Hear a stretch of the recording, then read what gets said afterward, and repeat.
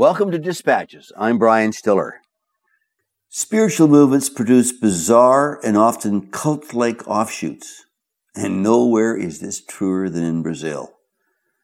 The explosion of Christian faith in Latin America and indeed in the world occurs in an environment where ideas framed by hope accelerate popularity of some, giving influence to self-proclaimed prophets. The Universal Church of the Kingdom of God is now a world phenomenon. It began in the 1970s, and its founder, Adair Macedo, had come to Christian faith through the ministry of a Canadian evangelist and missionary, Robert McAllister, a part of the famous pioneering Canadian family of the early 20th century. Macedo, he broke away from McAllister and today claims churches in 200 countries and with millions of members. Solomon's Temple, downtown Sao Paulo, is an exact replica of Solomon's Temple destroyed in 586 BC, but precisely 4 times its size. Its massive presence, gilded by a golden dome, is an eye-catcher. Daily meetings, it has taken hold in unsuspecting ways.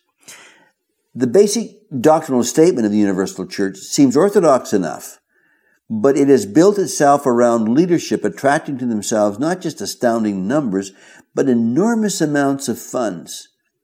Spinning its outrageous prosperity theology, in effect, give to this church and God will make you rich, and combining that with artistic and dramatic flair, its crowds and multiple churches is like nothing I've ever seen. Throughout church history, there's been no shortage of heresies and cults. Here are working definitions. A heresy is a deviation from the orthodox, a twist from what is considered primary in the gospel.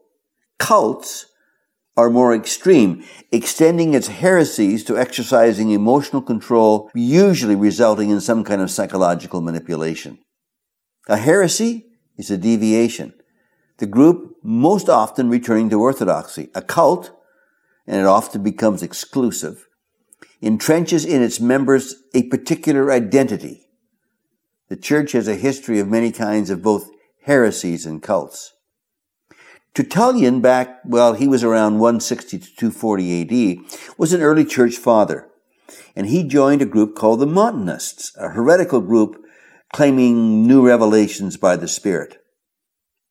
Father Saint Simeon, the Stylite, who lived for 37 years on top of a platform 50 feet high near the city of Aleppo to avoid being interrupted in his spiritual journey. Odd, maybe even heretical, but not injurious to the faith.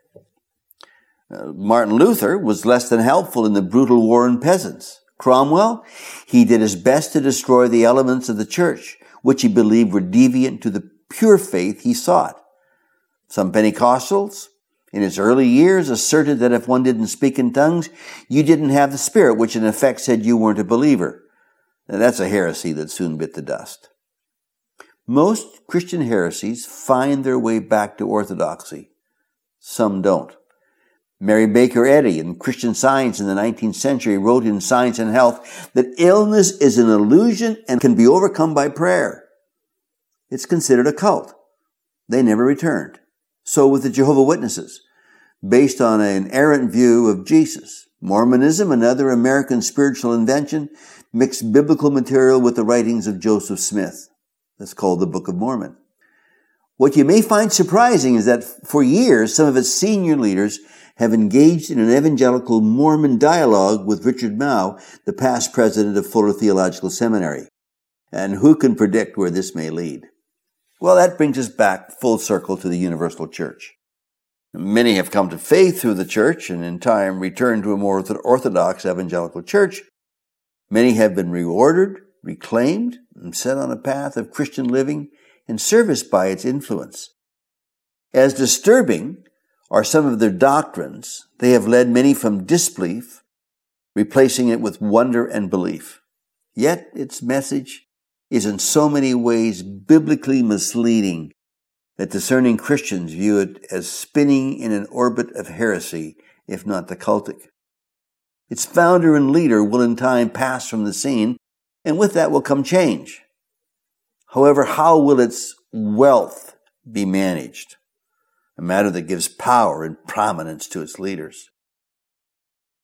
But what creates such spiritual interest and vulnerability, ranging from an honest inquiry into faith to the vaudeville where religion becomes the best show in town? I see 3 considerations on this. First, people, they really hunger for answers to identity and to values and to matters of personal well-being. The cosmopolitan and urban congestion brewing within the pot of globalization, it generalizes identity and crowds out our personalization. Secondly, there's also a human attraction to the mystical, giving us reason to rise above the humdrum, to wish past concrete spaces. The spectacular universe suggests, yes, there's something more than what the diet specialists, the secularists, lifeless worship meetings, or boring preachers tell us.